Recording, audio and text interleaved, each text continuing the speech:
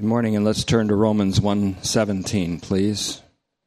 Very poignant song that expresses the psalmist and all of our desire. In fact, the prayer of Pastor Brown and Vicky's song both were very inundated with the Psalms, and fully 100 of the 150 of them have something to do with a righteous one who calls out to God, and God faithfully delivers him. And that's the very basis and foundation of our gospel. It's very good to see the Schessler family here today. And one of my fondest memories, Matthew, is that of your dad. And it's one of those moments where, in reflecting on past few decades, you say, if it was only for that moment that I spent all my time here, it was worth it. And there are so many moments like that. Matthew's dad, Mike, was at one of the messages one night I think it was in one of the small classrooms at IUP. We bounced around a little bit. And I had a message all planned out.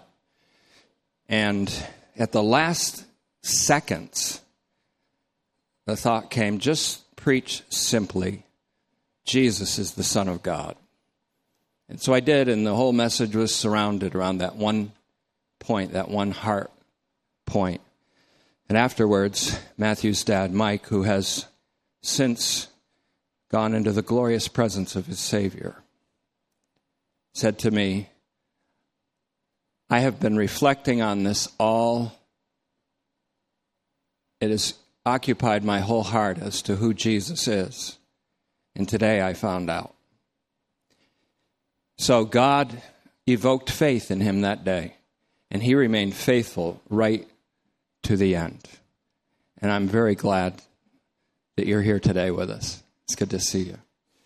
Again, I could say that for so many other moments, that when you reflect upon the past and the times of preaching the gospel,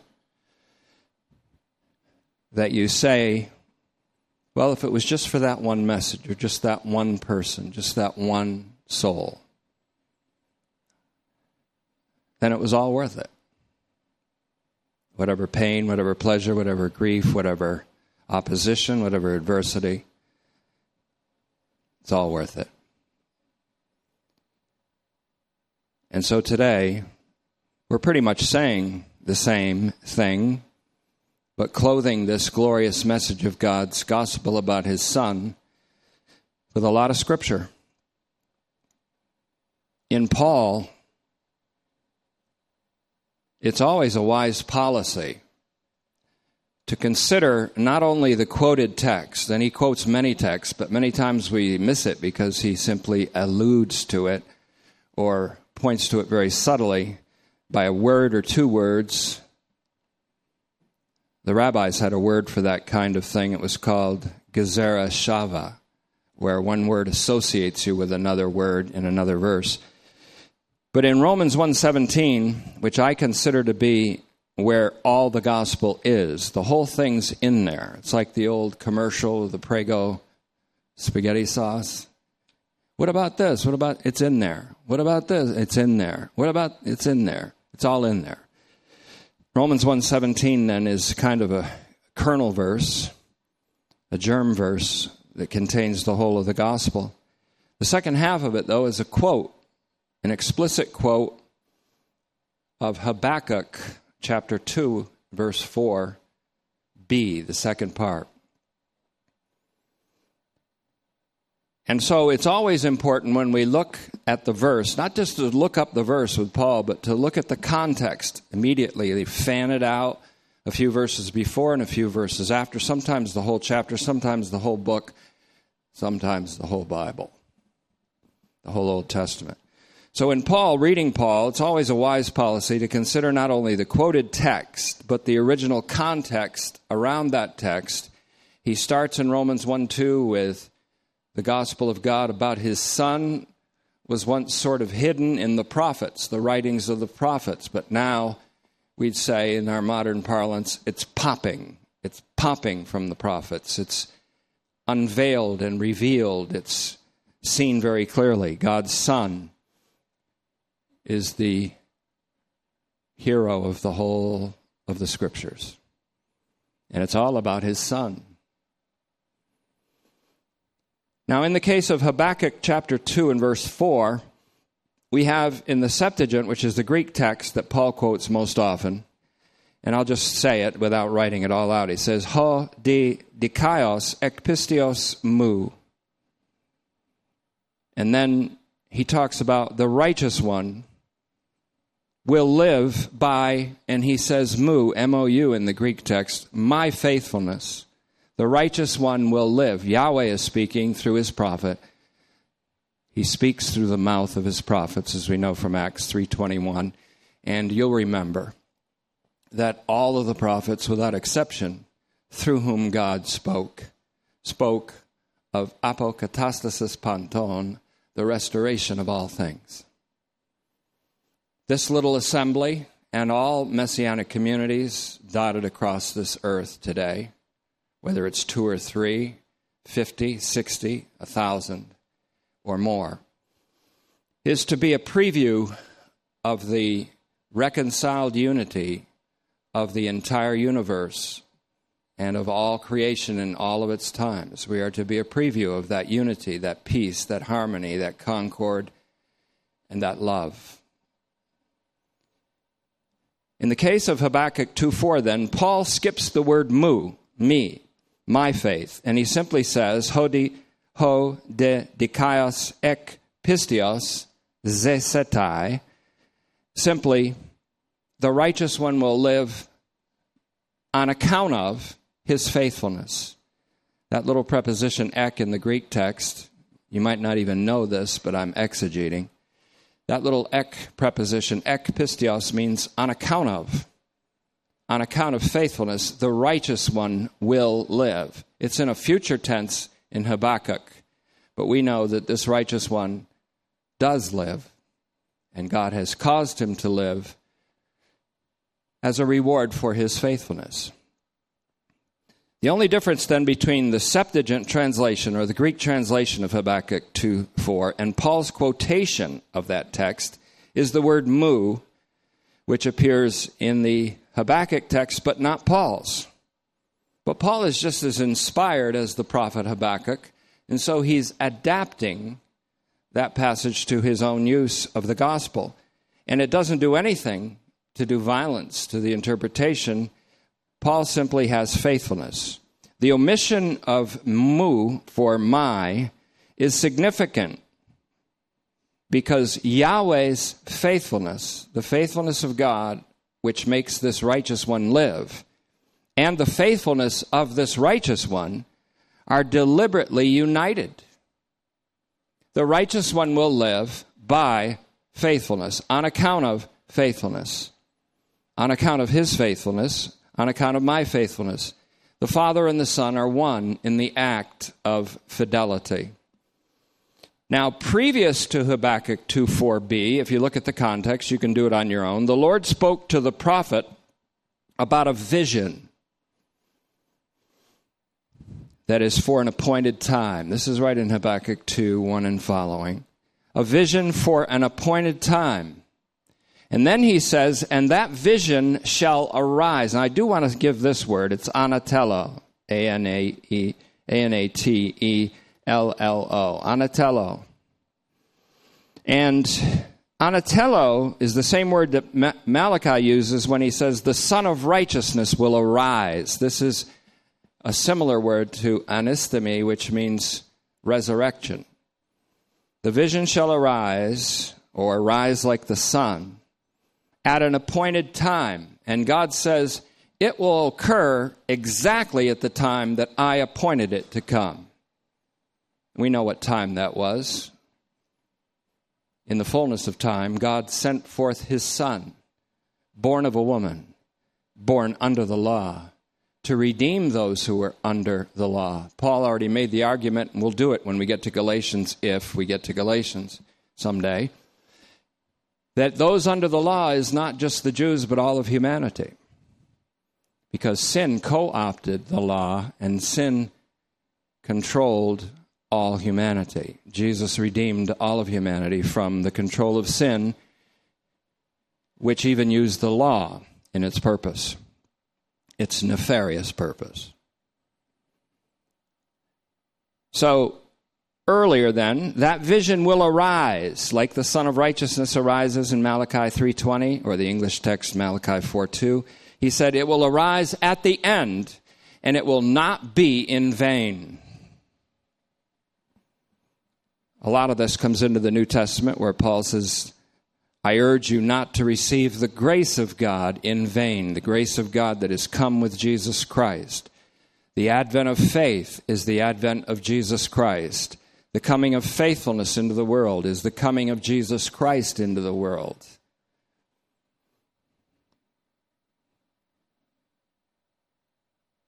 We are saved by that grace and through a faithfulness that is not of us.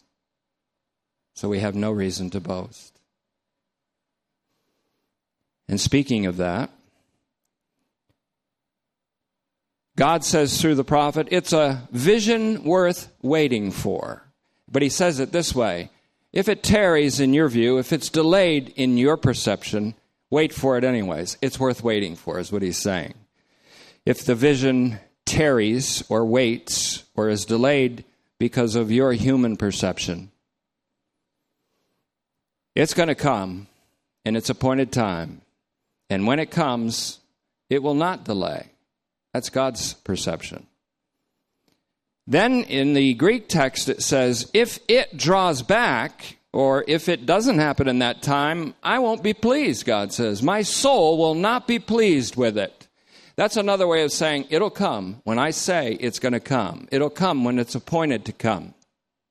The same thing is true about the parousia, the universal appearance of Jesus Christ, when every eye sees him, when every knee genuflects, when every tongue acknowledges, when all the nations turn to the Lord and worship him, when the Lord Jesus Christ himself presents all of redeemed creation to the Father, so that God is all in all. That's an appointed time. And it'll come, and it won't delay, even though from our perception, sometimes it seems to. What we often think is a crisis of faith is really a crisis of hope, rooted in our imperfect perceptions. Faith is the conviction of things hoped for. Now, we know the scriptures that that's all going to come true, but what about the things we personally hope for in this life? They may be things that we put before God and demanded that he fulfill, and even said that he said he'd fulfill, but maybe he didn't. Or they may be hopes that are rooted in true faith and true hope that we just have to wait for. If it's worth it, it's worth waiting for. If it's worth it, it is worth waiting for. The things we wait the longest for sometimes are the most treasured, cherished, and never taken for granted things for the rest of our lives.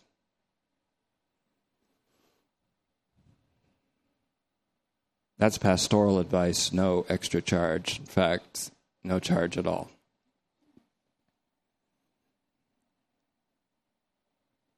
So the way Yahweh speaks, and he almost does it with a sense of humor, if it, not he, but if it draws back, my soul is not pleased in it. This is a manner of speaking in which says, the appointed time will come exactly when I have determined it will come. And it did. It did from our perspective. In the fullness of time, God sent forth his Son. And furthermore, in the fullness of time, God has already determined and resolved to sum up everything in his Son, and that time will be exactly when God determines it to be.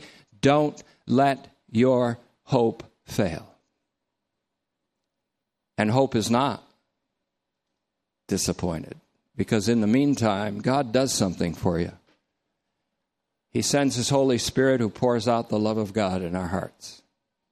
And that love of God poured out in our hearts makes this life worth living, even in the midst of some bizarre adversities.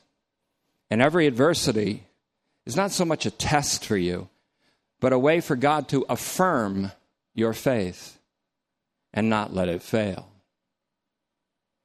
And so sometimes the most prolonged tests or the most prolonged seasons, I'll say, being careful to use that word test, the most prolonged seasons of unresolved hope are the most precious times to live.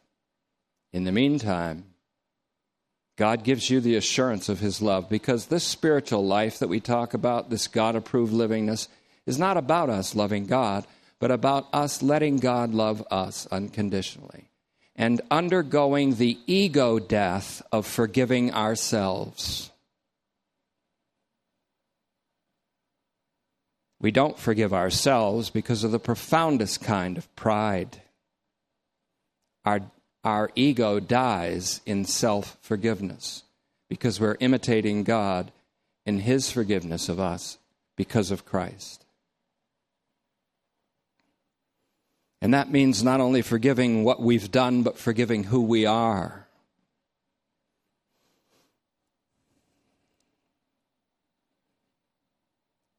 We now know that the time has certainly come. Even now, but not completely yet. Even now, but not completely yet. Even now, better yet, even now, but then completely.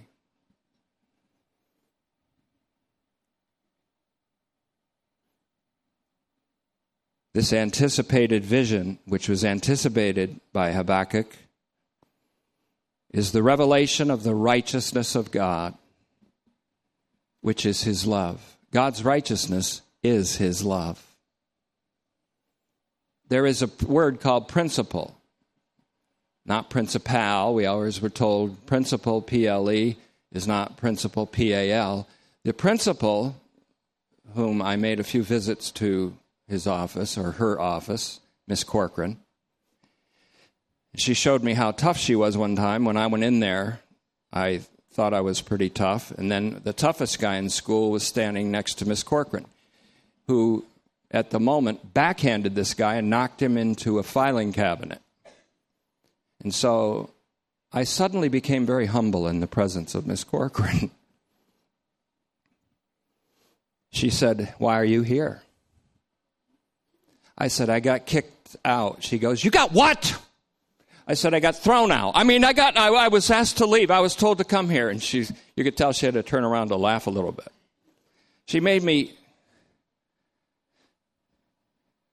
memorize a poem by Longfellow, the longest poem I ever memorized, and I had to sit in that chair until I memorized it. So the next morning when I went home, no, it was not really. Why am I saying that? Who knows? I don't despair of memory lapses. I just ride the boat.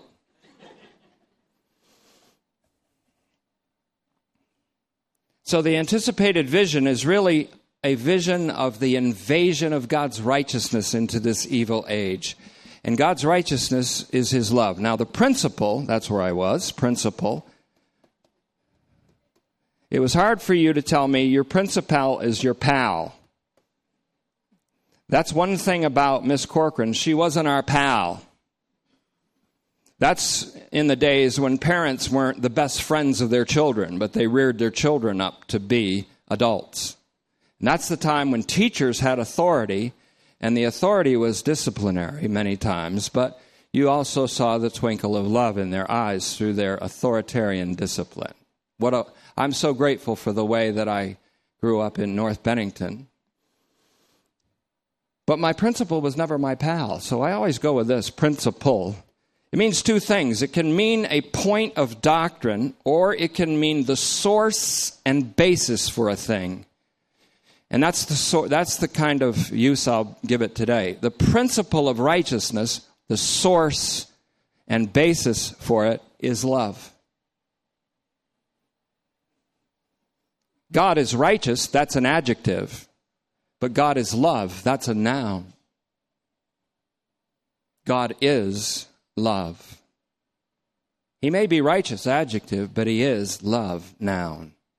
That's who he is. So his righteousness is rooted and finds its origin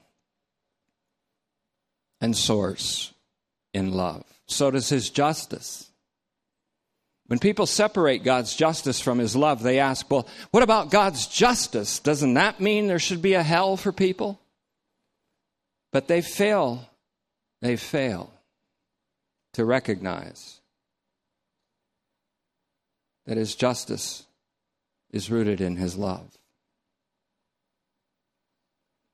And therefore his judgments are beyond searching.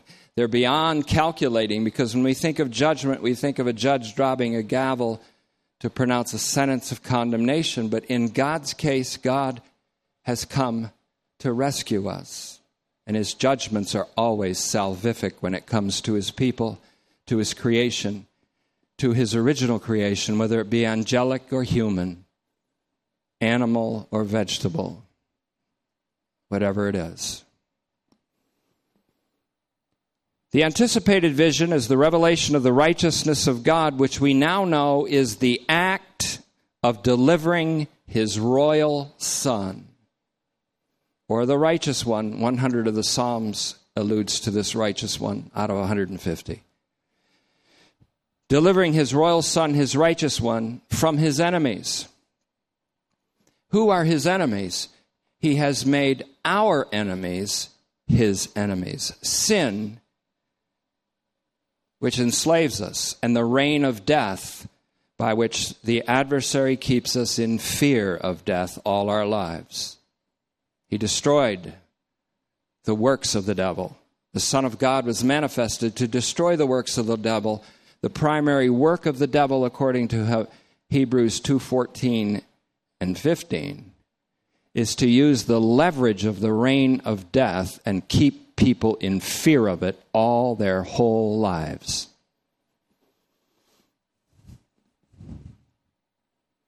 If there's any momentary shame when people are raised from the dead, it'll be the momentary shame that'll be washed away immediately, but the momentary shame, I lived my whole life in fear. When perfect love casts out all fear, drives it out. There's no place for it. Fear might have been the strong man, but a stronger man than he came in and pillaged the house. We have to stop thinking of the atonement as a penal substitution. God's angry, so he had to find somebody to pour out his anger on, so he found Jesus for us. That's not the gospel. That's not the gospel. The entire divine missions was an invasion into the evil age to rescue. Christ died for us to rescue us from this present evil age, which has dominating apocalyptic powers called sin and death. Sin so powerful that it even kidnapped the law for its own purpose.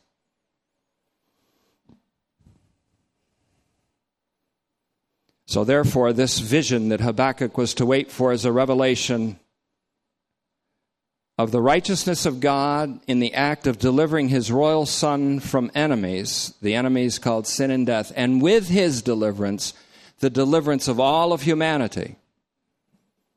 Romans 5:18 tells that story as we ride the high places in Romans. It's therefore a revelation of God's love, this vision, of God who is love. The time has come.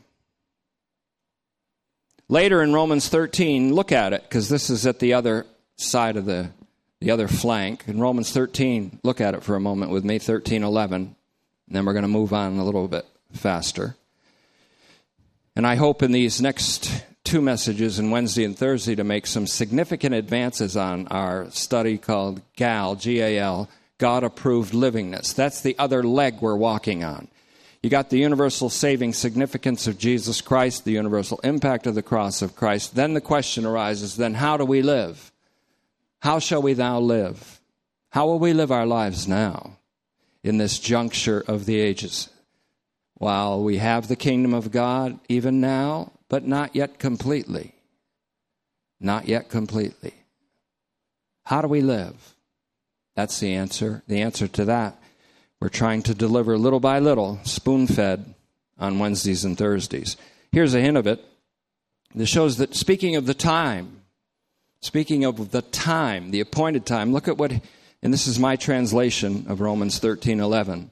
And this, he says, knowing the time. And I think this goes all the way back to Habakkuk, the time, the appointed time. Knowing the time, that it is already the hour for you to rise up from sleep. More than once I've gone to bed around 2 o'clock in the morning recently, and then I get up awake at 7 and I say, well, I'll sleep until 9. And I kind of hear this verse ringing in my ears. It's now time for you to arise from sleep. And I'm thinking of something I should write down. And so I get up and then I say, well, maybe I'll just make some coffee and go back to bed and sleep a while. And by the time the coffee's going and I smell it, I'm wide awake. So I go right. And this is some of the things I've written. So he says, knowing the time, that it's already the hour for you to rise up from sleep, because now our salvation is closer than when we first believed. That's when God first evoked faith in us at the hearing of the gospel. Verse 12, now the night is almost over. He uses the term night as a metaphor for the evil age in Galatians 1:4. The night, it's almost over. Far spent is the King James. Almost over is what we say. The dawn is just ready to come over that mountain. The sun comes over the mountain, and then when it comes over, it spills into the valley and it lights everything up. That's what time it is right now. The day is near. That's the dawn, the breaking of day, we call it. So put off the works of darkness. That's like Paul saying when you get up, in those days you took off your night clothes, just like in baptism you took off your old clothes. And many churches provide a new garment for you to put on after the baptism. In those days. So put off the works of darkness, meaning like you put off your night clothes. And put on the armor of light. Here he's saying awake, not just to live, but to fight. Not just to live. Not just with readiness to live, but with readiness to do battle. You can compare this to Ephesians 6:10-17. Then he says in verse 13, let us walk in a way that is appropriate for daytime. Let's comport ourselves in a way that's appropriate for daytime. This simply means not sleepwalking. Sleepwalking is inattentiveness. You don't know what you're doing. You're just walking around, perhaps making comments that offend everybody in your wake. Who knows? Inattentive. So appropriate for daytime means being attentive, not inattentive. This means to conduct our lives in a manner that's appropriate to the age that has dawned with Christ's resurrection from the dead. And an age which is about to come to its noonday brilliance. It means to walk according to a rule, Galatians 5:6 and Galatians 6:15, a connection that is profound that we'll be getting to. A rule that the Israel of God walks by. In Galatians 6:16, that rule is a faith that works by love. A faith evoked by God that works by a love produced by God. It's God in you, both willing and working, of his own good approval. Pleasure. Then he says, he gets specific to Christians in Rome, in the heart of the Roman Empire. Not with excessive partying and drunkenness. Not in sexual promiscuity and debauchery. Then he gets down to what's really happening within the church here. Not in quarrels and party strife. Notice I did a little twist on partying and party strife. Factionalism. Arguments rooted in group bias. A desire to lord it over others. Somehow, maybe subtly. Like the Jewish Christians, Jewish Christian man says, well, I've been circumcised, and I follow the feast days. The Gentile Christian looks back at him and says, ha, ha, ha, God forsook you, Jews, and he's not going to take you back again. It's an innate, distorted desire to have some kind of preeminence over others. It's devastating. It's riddled throughout the Adamic ontology. And that's why it makes so much sense when he says, on the contrary, that is, instead of the desire to lord it over others, put on the Lord Jesus Christ. Let him lord it over you and others, is what the point is.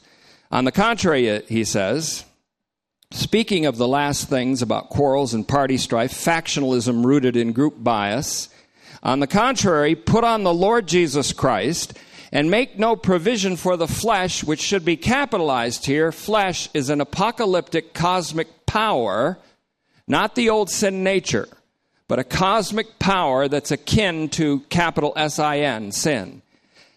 Make no provision for the flesh, that is for its desires. Its distorted desires. The flesh distorts your desire. It all began in an illustration with the serpent speaking to Eve. And her thinking, wow, this fruit of the tree of the knowledge of good and evil looks like something that'll make me wise. But then the serpent said to her,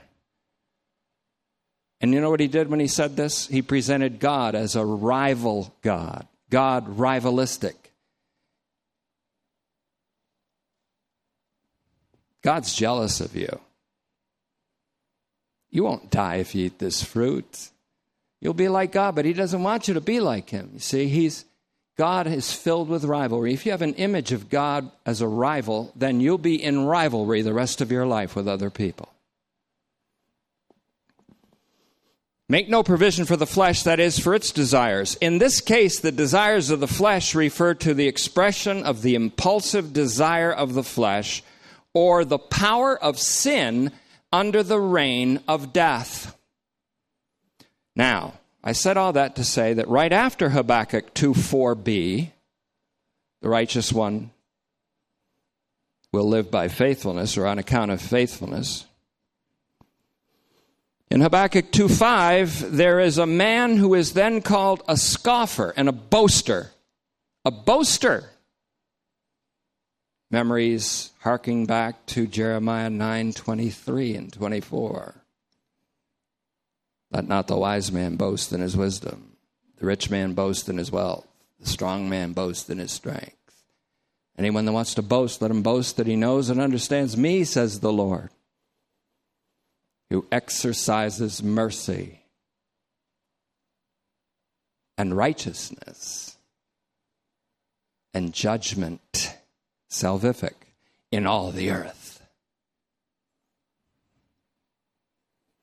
So right after Habakkuk 2:4b, he identifies a contrasting man called a scoffer and a boaster. He sounds like this teacher Paul is in combat with, rhetorical combat. Aladzon is his name, boaster. The word is found in Romans 1:30 too. 1:30, T-O-O. At the height of a list of terrible attributes that a Jewish teacher places on the pagans, which Paul then says, it's true of the pagans, but it's also true of you. Romans 2:1. This person would like to have, according to Habakkuk 2:8, all the nations gathered to him. Looks like he's in competition with someone. But instead, he has plundered all the nations. That which people want to call the Antichrist is nothing but man in his Adamic ontology. All men, all people. You see, the new social media gives you the opportunity to say, look at me, and the more hits you get. Now, there's nothing wrong with that, but I'm just saying the motive in some people is the more hits you get, the more people like you. The more people like you. But what a lot of people really want that don't know this true gospel is all the nations to be subject to them.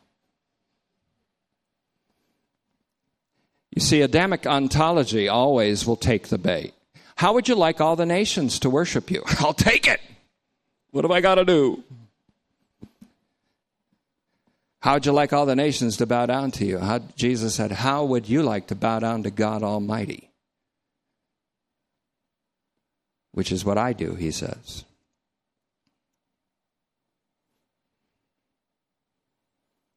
But the destiny of the righteous one is that, quote, in the end, the earth will be filled with knowing the glory of the Lord. That's what Habakkuk 2:14 says. And where is that glory of the Lord? The knowledge of the glory of the Lord will fill the earth, says Habakkuk 2:14. Fill the earth. Kind of an echo of Jeremiah 31:31-34. No one will have to say, know the Lord, for they will all know me. Why will all know him? Because the knowledge of the glory of God that shines even now in the face of Jesus Christ, which we see reflected in the ministry of the Word by the Spirit, that knowledge of the glory of the Lord shining from his face is the light that will shine in all the earth when he comes. The angels already see it that way. Holy, holy, holy, Lord God of the armies. The whole earth is filled with his glory. They already see that. We ought to take a hint. Jesus prayed it, that your will be done on earth, just like it is in heaven. It's another way of saying, let your glory fill all the earth, just like it fills all of heaven. According to Habakkuk 2:14, in the context, the earth will be filled with the knowledge of the glory of God. And in Habakkuk 2:20, all the earth will do reverence. All the earth will do reverence before the Lord. That's Jesus Christ, compared with Romans 14:11, Isaiah 45:22-23, Philippians 2:6-11, and Romans 15:9 and following. The contrast then of the righteous one with the boaster is significant throughout Romans. It's actually pitting one gospel against the other. This contrast of the righteous one with the boaster, Habakkuk 2:4 and 2:5, is significant throughout Romans, just as Jeremiah 9:23-24 showed the contrast between boasting in one's own wisdom, strength, wealth, or works, and the one who boasts in the Lord. And I'm not talking about somebody who says, I'm as proud as hell, but I know I'm supposed to boast in the Lord, so I boast in you, Lord. It wasn't me singing, it was Jesus. I always reply to that one, no, Jesus sings better than you. But he gave you that gift, that talent. He does. He's the sweet psalmist of Israel, not David.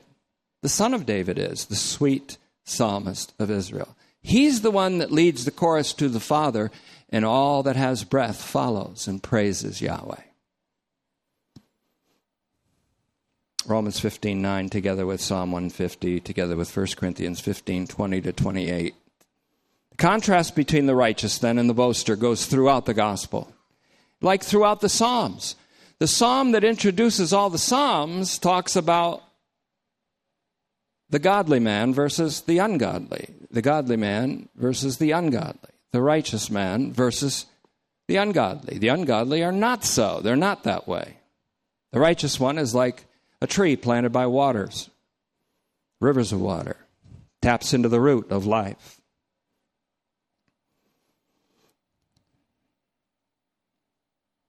So it's also the contrast between Paul's peace-promoting gospel, Romans 5:1, therefore being justified by faithfulness, Messiah's, we have peace with God. Peace with God and peace among each other, Romans 5:1. So the contrast also extends to Paul's peace-producing gospel and the so-called gospel of an opponent who, like the teachers that disturbed the peace in Galatia and in the Galatian churches, preach a gospel that's really not good news at all. It's kind of like Do you know that Jesus loves you? But if you don't accept him, you're going to burn forever in hell. That's how much God loves you. Tell me that's good news, and I'll tell you that you need help.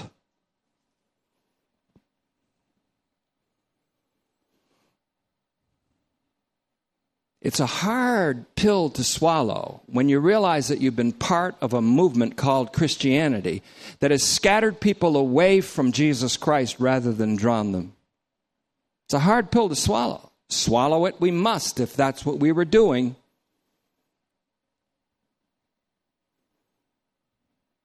In my early infancy as a Christian, we used to call it blitzing. Blitzkrieg.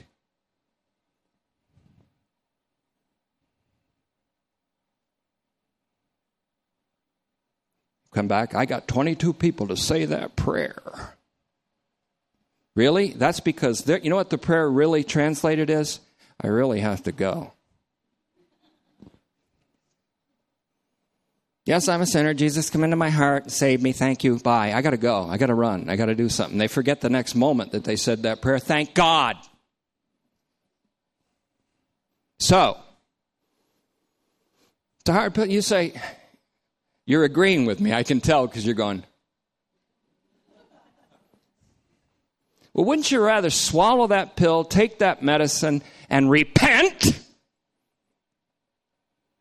than to stand shamefacedly before the face of Jesus Christ? Most of the preaching that we do is saving you from embarrassment at that moment. So Paul is in a contradiction with a teacher. This teacher, as we're seeing in Romans, teachers plural, as you see in Galatians, they assume in Romans 4:1, where we're going on midweek, they assume that Abraham was justified by works and therefore he has something to boast about. The teacher says to Paul, what about Abraham in the Old Testament that you brag about so much that talk about God's son? If Abraham, he doesn't say if, he says since. Now, since Abraham was justified by works, he's got something to boast about. And Paul replies and says, that's not how God sees it. That's Romans 4:1. It's Paul and the teacher first. Well, Abraham was justified by works. He's got something to boast about. Paul said it ain't how God sees it. I don't know if he said ain't, but he might have. It's in the dictionary now. When we were kids, you said ain't. We didn't get a backhand from Miss Corcoran, but you didn't get a congratulatory speech either. Ain't isn't a word. Now ain't is. So ain't that something? So, and you can end sentences with a preposition. So you don't have to say like Winston Churchill said, ending a sentence with a preposition is a linguistic disaster up with which I will not put. Now, you can end a sentence with a preposition. Isn't that fun? No more linguistic legalism.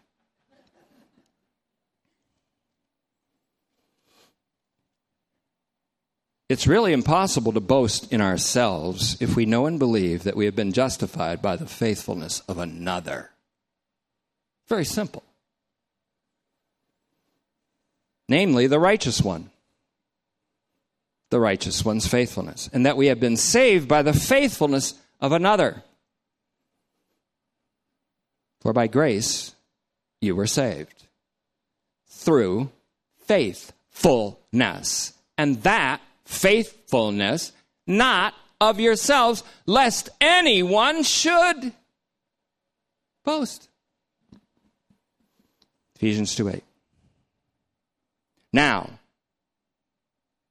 we're saved by the grace of our Lord Jesus. That's what Peter concluded. In the great conference in Jerusalem, he said, we have to conclude, he said, that we, Jews, are saved the same way these Gentiles are saved, by the grace of our Lord Jesus. But he also said faith purifies the heart. Faith is given after the justification act by God to purify our hearts in Acts 15:11. 15:9 through 11, the whole story is told, grace and faith. But faith is given and evoked in us to purify our hearts from, among other things, boasting, pride. Paul really hammers that stuff in Romans 12:3. After the big 12:1 and 2, he says, I say to you, according to the apostolic grace given to me, that not one of you should be proud among yourselves, but think in a sober manner, as you have faith as a standard of measure. Not your personal faith. You have the faithfulness of Jesus Christ, Romans 12:3, as the new standard to measure you and others. And you're all in equal standing with him because of his faithfulness.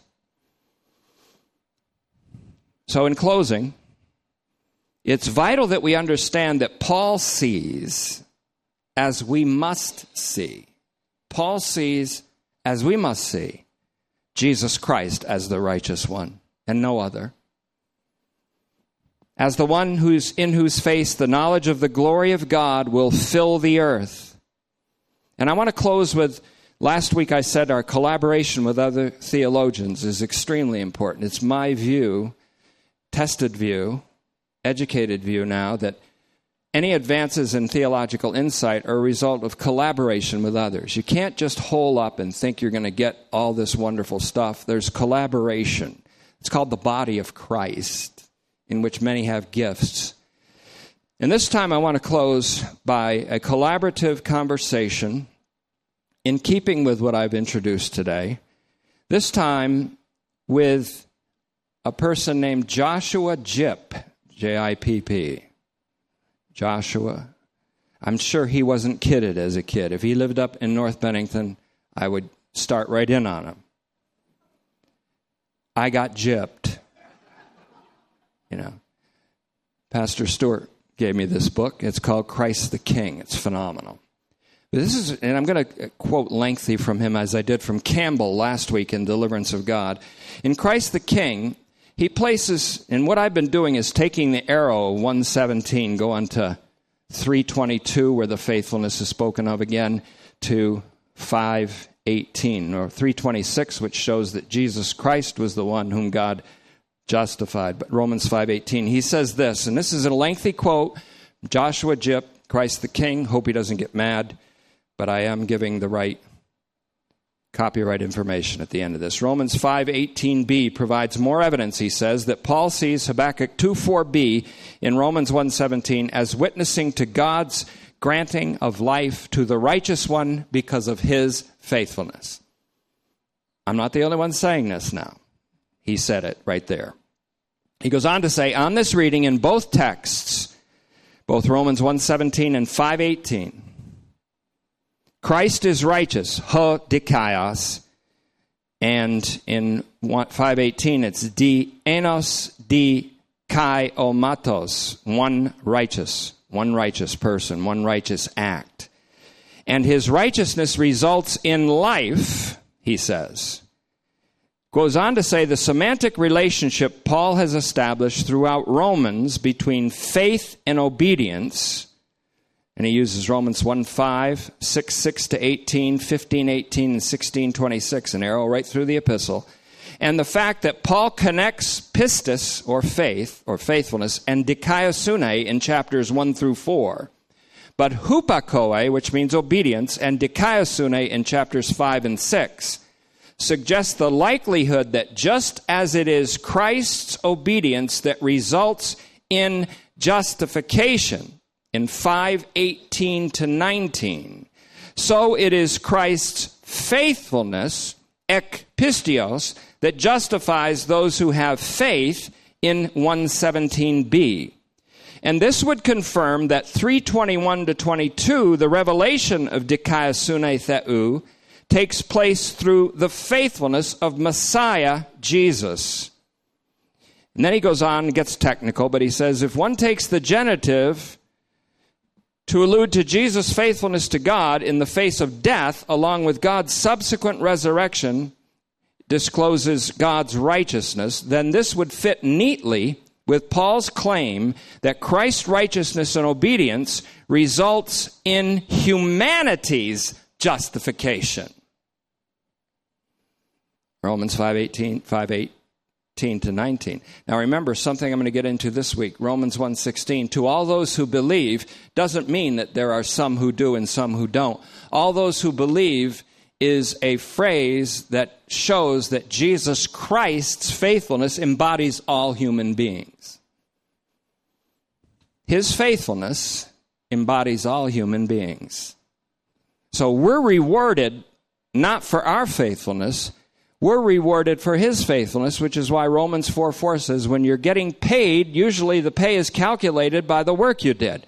But God calculates reward on the basis of grace because of the work Jesus Christ did. That's all coming up. Just a hint of things to come. He goes on to finish and say, Paul says in Romans 3:26b that the result of this is, and then he uses the phrase, and I don't even have it in the English, but the Greek says, eisto enai auton dikaion kai dikaionta ton ek pistios Jesu. And he says, this matter is worthy of a longer discussion, but significant witnesses, and he gives all the significant manuscripts, testify that some read 3:26 as, quote, in order that God might be just and the one who justifies Jesus by means of his faithfulness. That's what we got to last week with Campbell in our discussion and conversation with him. So here's another witness. So we now have 3 witnesses. And this would make perfect sense with the description of God as righteous. God does what is right in justifying the faithful and righteous Messiah. Finally, it is worth noting that as with Romans 4:25, it may be that Isaiah 53:11, where God, quote, justifies the righteous one who has enslaved himself for many, stands behind Romans 5:18 to 19. We'll get into that again, 53:11 of Isaiah, which says essentially, by his suffering, he will justify many, where many means all in the Hebrew nuance there, as we've also shown. Now, I want to close by a short paragraph. Paul had said of his enemies in Philippi, and this is what I woke up on this morning and yesterday morning both. Paul wrote to the Philippians, a church in Macedonia, and he said of them, which is something similar to what I say to you today. He said, you're in my hearts. You are in my heart. And then he says, you are all partners with me in grace. Both in my imprisonment, for Paul it was literal, for me it's an imprisonment to this call that I can't escape. And in the defense, he says, and the word is apologia, where we get the word apologetics. In the defense and confirmation of the gospel, you are partners together with me, both in my imprisonment. Paul was in prison, but he was going to appeal to Caesar. But in his appeal to Caesar, he said, I'm not set or appointed to defend myself before Caesar. I look at it as an opportunity to defend the gospel and to confirm it and affirm it right at the heart of the Roman Empire. Right to Caesar, right to Caesar's household. And many people were saved in Caesar's household, including many of the elite Praetorian Guard. But he also spoke of those who preached a message of Christ out of rivalry in Philippians 1:14 and 15. They wanted to add to his chains in prison. They wanted to add to the adversity that he already had by garnering more hearers than he had, as if that would mean anything to Paul. It didn't. But he says, some preach Christ out of rivalry with me, seeking to add to my pain in my imprisonment. Others, he said, preach Christ out of love. And that's in Philippians 1:16. And you know why? He says, because they know that I am appointed or destined for the defense of the gospel. Philippians 1:16 and 17, he talks about, they know that I am destined for the defense, apologia, and the confirmation, bebaiosis, of the gospel. And that's what Paul's doing in Romans. The defense of the gospel from another gospel. That's what he's doing in Galatians, the defense of the gospel. And when he writes to the Philippians, he's about to face a judicial trial, but he says, I'm not on trial, the gospel is, and I'm going to defend it. It's not meant to topple Rome, though it will.